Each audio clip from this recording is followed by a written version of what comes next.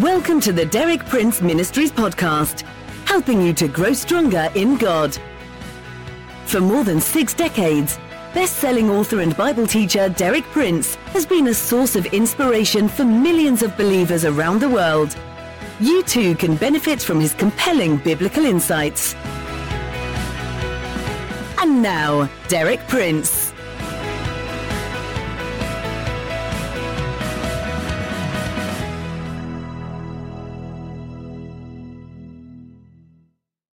We've seen that through grace, God makes His abundance available to His redeemed people. We've looked at 2 verses in 2 Corinthians.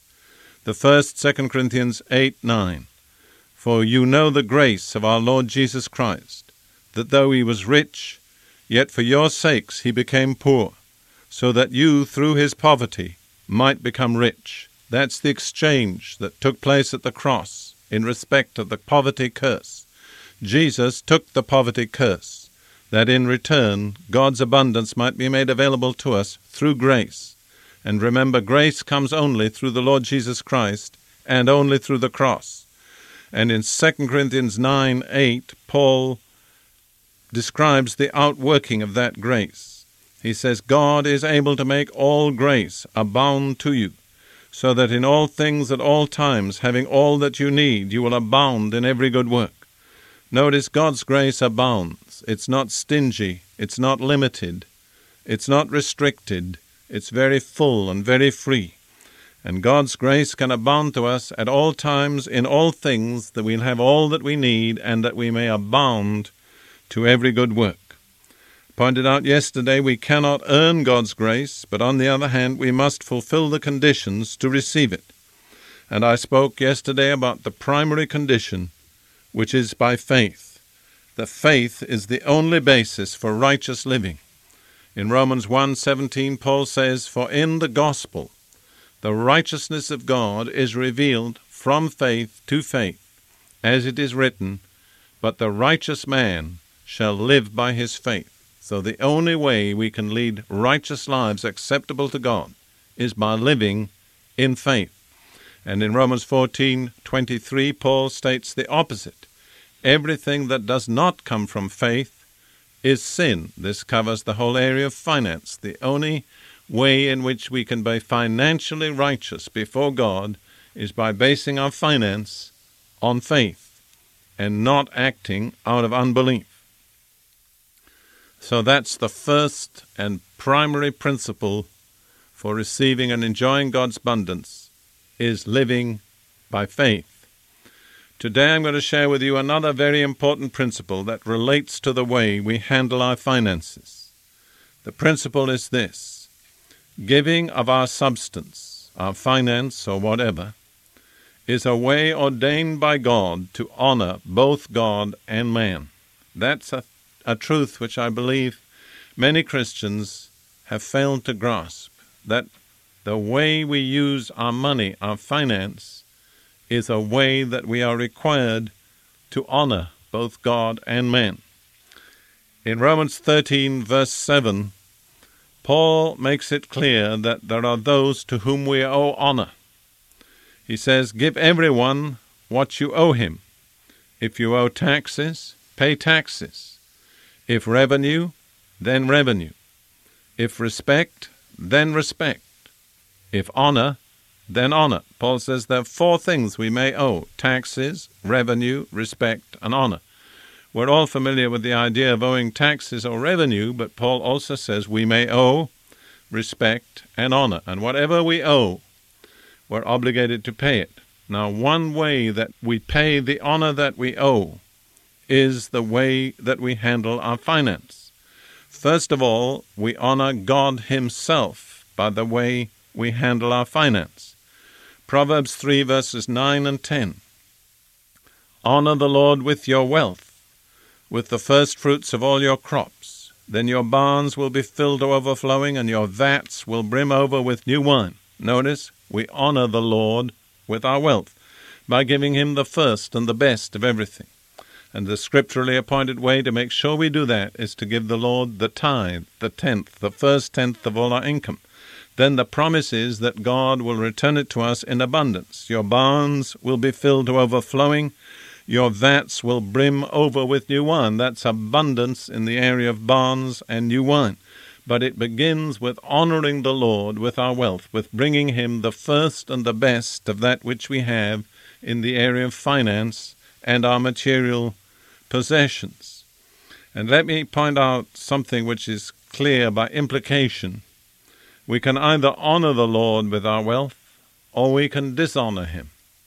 If we don't give him abundantly and freely, we are dishonoring him. Really, we're left with only the two possibilities. Either with the use of our wealth we honor the Lord, or we dishonor him. But if we honor him, it will come back to us in abundance.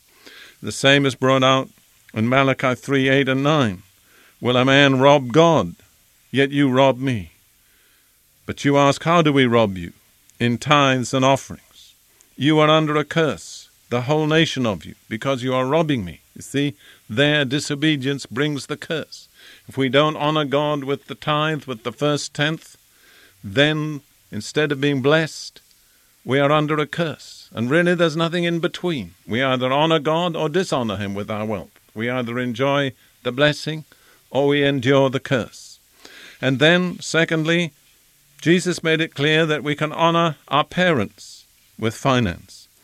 In Matthew chapter 15, he had a discussion with the Pharisees. They accused him and his disciples of not keeping the traditions of the elders. And he said, on the contrary, you don't keep the word of God. I'll read that passage, Matthew 15, 1 through 6. Then some Pharisees and teachers of the law came to Jesus from Jerusalem and said, why do your disciples break the tradition of the elders? They don't wash their hands before they eat.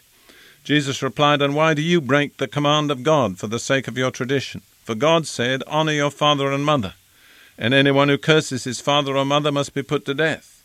But you say that if a man says to his father or mother, whatever help you might otherwise have received from me is a gift devoted to God. In other words, they take money that they should have given to their parents and claim to have given it to God instead. He is not to honor his father with it. Thus you nullify the word of God for the sake of your tradition. Notice, by giving of our finance to our parents, if they are in need, we fulfill the commandment to honor our parents. But if we withhold from our parents that which they need when it is in our power to give it, then we dishonor our parents. So notice again, what we do with our money, not only to God but also to our parents, constitutes either honor or dishonor. And once again, I doubt whether there's any middle ground. The third kind of person that we can honor with our finance is the person who ministers God's word to us. This is brought out in Acts chapter 28. This describes the end of the great shipwreck which Paul and his companions endured on the journey to Rome. They were cast up on the island of Malta. They arrived destitute in a rainstorm, but they were received hospitably by the islanders, and after a while Paul began to pray for the sick. And when the people got healed, then all the people in that area of the island came with their sick, and Paul prayed for them and they were healed. And this was the outworking of it. In Acts 28 verses 9 and 10, and after this had happened, the rest of the people on the island who had diseases were coming to Paul and getting cured. Paul was ministering to them out of his supernatural gift of healing which God had bestowed upon him. And this is how the people responded. It says, they also honored us with many marks of respect. And when we were setting sail, they supplied us with all we needed. Where the translation says marks of respect, the Greek says honors. The people honored them with many honors. In what way? By bringing them everything they needed for their journey. So there was a material form of honor with which they responded to those who had ministered to them out of the grace and the supernatural gifts of God. This is in line with what Paul himself says in Galatians 6:6. Anyone who receives instruction in the word must share all good things with his instructor. So when people are instructed in the truths of God's word, the word of God itself requires that they honor those who instruct them, those who minister to them, those who pray for them, out of every good thing that God has given them. So there's another group of persons that we need to honor, those that minister God's word and God's grace to us. And the fourth group is those who oversee us in the church. 1 Timothy 5:17 and 18. The elders who direct the affairs of the church well are worthy of double honor, especially those whose work is preaching and teaching. For the Scripture says, "Do not muzzle the ox while it is treading out the grain, and the worker deserves his wages." Paul is speaking there of those who govern the church, the elders, the presbytery, the leaders of God's people in the church. And he says if they're doing their job well, and especially if they are teaching the Word of God, they're worthy of double honor. And to make it very clear what he means by double honor, he goes on in the next verse, "For the Scripture says, 'Do not muzzle the ox while it is treading out the grain,' and the worker deserves his wages." So the honor that Paul is speaking about there is not just nice words, not just words of appreciation, not just saying thank you, but it's a very real and material form of honor. It's increasing the wages. It's increasing the financial remuneration of those who serve the people of God well in the church. So you see, the Bible is a very practical, down-to-earth book. Sometimes we're so spiritual, we're not realistic. And in 4 different ways, the Bible teaches that what we do with our finance is a way of honoring. First of all, God himself. Second, our parents, if they're in need. Third, those who minister to us out of God's supernatural grace and gifts. And fourth, those who lead us and pastor us in the church. Of course, the 2 latter classes often are the same, but not necessarily. They may be distinct. And remember that God really doesn't leave us any alternative. It's either honor or dishonor. It's either blessing or curse. If we use our finance aright and honor God and our parents and those who minister to us out of the gifts and grace of God and in the church, we're blessed. But if we withhold that which is due, then we come under the curse. So it's either blessing or cursing. It's either honoring or dishonoring with your finance.